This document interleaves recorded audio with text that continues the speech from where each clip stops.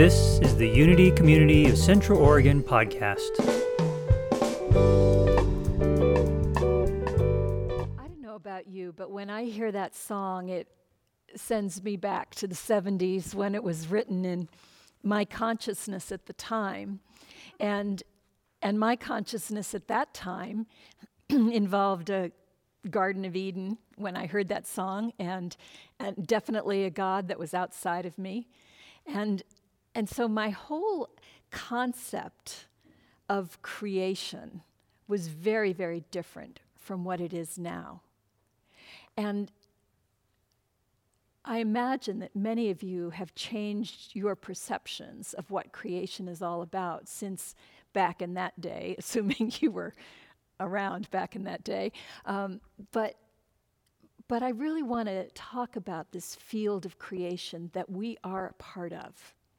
There's a wonderful little book called The Creative Life by Eric Butterworth that I just loved it. I read it yesterday, and I have heard about the creative process, which is something that Charles Fillmore talked about, and I've heard that, it's a real key teaching of unity, but truthfully, I'd never come across it. And I just knew it had something to do with the creation process in the Bible. And when I think about the creation process in the Bible, I know that it's not literal. And so I just didn't have that much interest to even go digging for it and find out what it was. Well, Eric Butterworth, who is one of the seminal teachers in Unity and is so articulate, he has written this creative process really in this book in very easy language to follow, and it's powerful. It's really powerful. It's about unlocking your own inner genius and participating actively in the field of creation. And so, obviously, I would encourage you to get this book, but I'm going to talk about that creative process. And the first step, so the first day of creation is let there be light. Now, it was only really as I'm reading this and thinking about it that I thought, actually, that doesn't mean sunlight. But when I think, let's think we are light, and we sing about that and all that, what are you visualizing? I'm visualizing sunlight. And so then what are we on a gloomy day or in the dark of night? It's not about sunlight. I mean, sunlight's beautiful. I love it. But when it says let there be light, it's about consciousness. And the let there be doesn't mean, suddenly now there will be consciousness. That phrase that we translate as, okay, now it's a command and I'm going to put it into place, that is really a saying that means this is what is. So in the beginning is consciousness. And the beginning has no beginning, ironically. It just always is. So everything starts with consciousness. And we know from the 5 principles that we've studied that we are that. There isn't something else. It's all consciousness. And everything that is created comes from that consciousness. So that's the first day of creation, the acknowledgement of consciousness. And then the second day of consciousness, let there be a firmament in the sky. Now, a firmament is a funny word because it doesn't really have a meaning in our world because it's old science. But back in the time of the Bible, people believed that there was this dome over the sky. Think of the Astrodome. It was over the world. There's this big dome, and the sun and the moon and the stars are hung in the dome. And it's keeping out all the waters of chaos on the other side of it. So it's giving some structure to the world. Now, obviously, this is not true scientifically, but it was believed well into the Middle Ages. This was the model for science, if you can believe that. It wasn't just way back in the time the Genesis was written or conceived. It was really something that everybody thought. They had no reason to believe anything else. So in terms of the creative process, let there be a firmament. This is metaphysically, let there be faith. Let there be something that holds everything together, and that is faith. So if we are going to unleash our creative genius, first we begin by acknowledging that it's all consciousness. We are consciousness. And we have faith in the power of consciousness to create. The third day of creation is about the dry land. Let's separate the waters and have dry land appear. And the dry land, metaphysically, is the imagination. It's images that we hold of what we want to create. And I loved in this book, he spelled it as I am AGE. So an image, I am edge. I don't know how to say it, but it's, we can't create something that we see. We can't create an image without it being of us. So, and when you have an image, you're not taking it from outside. So, for example, there's been a lot, like when The Secret came out and people criticized it for being too materialistic, people would say, okay, I want that red car. And you'd see that red car out there and you say, I want that. And so then you'd hold an image, I have a red car, I have a red car, I have a red car, until you somehow manage to get a red car. But that's not the high use of this process. The high use is the I am image comes from inside of you. What it is that we want to create. So then we hold that image as a part of us, something we are birthing. So for example, in this community, we have the image of the hearth that is a center for community. And it's something that came forth from within us. We didn't look around at all the unities out there and say, oh, I like that one, I want that too. It was something that surprised us and came forth from us, from our visioning as a community. And it continues to be refined. But the important part is it comes from within, from the light, the consciousness within. And so whatever your dreams are, whatever it is that you want to create, if it didn't come from within, it's not worth it. It's not yours. Because you are unique in all this world. There is no one else like you. And so, I don't know if you've gone through this with kids, but I have noticed it with my kids, with my grandkids. They do something and then somebody else copies them. And they don't like that because that's my thing. Or they're on the other side of it and they're copying somebody else. But children are learning who they are by imitating. But we want to train them to listen within. Because all of us, from the time we're born, are unique. And we have something within that we need to bring forth. So the I am edge is the third day of creation. And then in the fourth day, now we've got the dry land and the waters, and everything starts to swarm. There's fish in the sea, and there are birds in the air, and they're all swarming. Now, swarming is an interesting word. Have you ever seen a swarm? It's like a flock of geese that are all flying together, and then they move. Or the fish in the water, they're all swarming.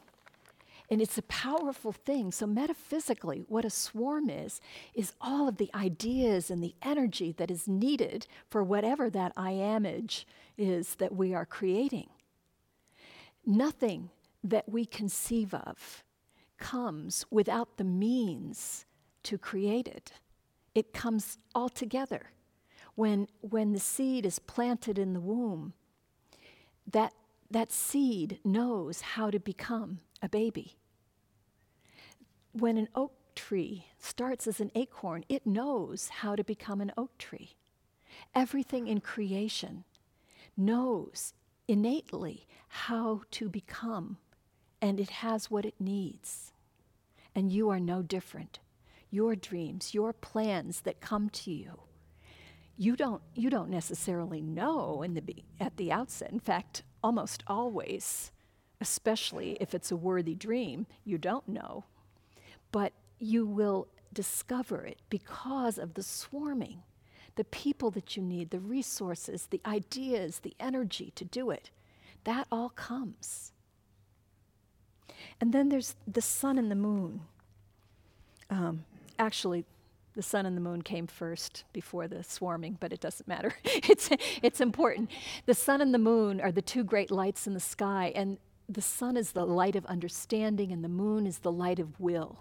So you have to understand this dream that you have, and you begin to become in relationship with it and discover it. And then in the light of the sun, the moon is reflected, and that gives you the will to move forward and do the things that must be done. Because it isn't like you just snap and there it is. It takes your faith, it takes your understanding, it takes your will. You have to move forward with it. So, and then the swarming. And then the sixth one is humans are created in the image of God. And this is so important to realize that we are not separate. We are an I am-age of the divine. And we are mirroring that divine power. We are not these poor, helpless little critters that don't know what to do. We are powerful. And we have to acknowledge that. And the seventh day of creation is the resting, the Sabbath. Now, when you think about Sabbath, if you're like me, you might think, oh, and so then I have to take a day off. What day am I going to take off? I mean, Sunday, I'm not taking it off because here I am doing what is my work to do in the world. So I'm not resting. And then maybe I should take Monday off, but I've got a meeting on Monday. And so I have a really hard time finding a whole day. I take lots of breaks, but it's hard to get a whole day for me. And what he's talking about in this is the Sabbath is the breathing life, breathing into the dream. So in Hawaii, I know you've heard this said that when the white settlers came, the Hawaiians came into their churches to check it out and see what they were doing. And what they noticed is these Christians rattled off their prayers and then got up and left. And the Hawaiian practice was they did their prayers and devotions, and then they were quiet and they breathed life into it. And so that's why the white settlers were called haoles, which means without breath, because they didn't put the breath, they didn't connect the spirit into the dream that they had, into the prayers that they were making. So the real idea of Sabbath is not a whole day long. It isn't a go to church or temple. It is put breath into that sacred creation.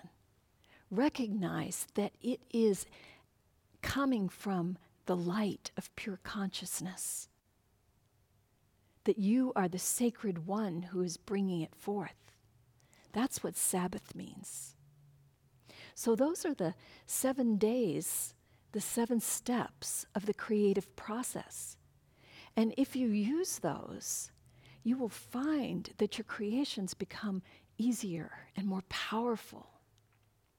But I want to say a little bit more. I want to talk about the things that we're creating, because our third principle says our consciousness creates our reality. And this is really problematic. So here we are, these powerful creators, and yet here's this mess in our lives, because we've all got messes, right? And so then when we have a mess in our, I mean, it's fine when everything's going really well to say, yes, I'm the creator of my life. But when it's a mess, what do we do with that? How do we interpret it? And I think the temptation is to blame ourselves and tell ourselves, oh, I don't have a high enough consciousness, I messed up, whatever. And that is not good. And what we know about the divine in the steps of creation, after each one, and God says, it is good. God is everywhere. God is a center that is everywhere and a circumference that is nowhere. God is available in every space at every time. The full power that we associate with the divine is available here. So, when we are faced with a circumstance, whether it's in our world politics, whether it's global warming, whether it's a fight we had with somebody in our family, whatever it is, it's a health crisis, God is in this. We are one with that. And so how are we creating that? What do we tell ourselves? So one idea that I don't have a definitive answer for you, so you're going to have to wrestle with this yourself, but the idea that makes the most sense to me is it's like baseball. Batter up, something's coming at you. And how are you going to meet it? If you meet it with light, then you expand the light. If you meet it with contraction and you start resenting that it's there, you start criticizing yourself or somebody else because it's there, if you go into blame and resentment, you contract the availability of the light. You are still light, you're just not shining it. It's like, I have this visual. I wish I could just do the Vulcan mind meld and have you see it, but my daughter, Holly, was 1 or 2, and it's at the age when children love to play peekaboo, and so she's behind the drapes in the dining room, and you see this lump that comes out like a snake has just eaten something, and she is completely invisible as far as she's concerned. We all knew she was there, obviously, but that's a little bit like what we do. We hide behind these curtains. We don't allow our light to shine. It doesn't change that we are light. We're just not showing it. So that's what I think happens when something is coming at us. It's an opportunity to shine our light. I was talking with someone in our community just yesterday she's dealing with some pretty difficult health crises. And she said that, I don't know what's going to happen in the future. But right now, this is good. Right now. And she's in a situation where, because of her health crisis, her family has gathered around her in a way that she has not experienced in her life before. She's been more of an independent person and hasn't had a lot of that warm holding that many of us treasure. And so when I look at her story, I could think of, oh no, this is disastrous, but that would not be very supportive of her. That would not be seeing her as the light being that she is. Instead, I choose to look at it and say, wow, look at this creation where she has made sure that she has the ability to be enveloped in love, where she is meeting this crisis with such wisdom and grace. She said to me, well, I'm not going to waste one bit of my energy fighting this. Think about that. How much of our lives do we spend fighting what is, when we could just be saying, I don't know what's going to happen, but this right now, this moment, I am, and that's enough. I am a creator, and I get to create my response to what is coming at me. I get to knock it out of the park because I am that powerful.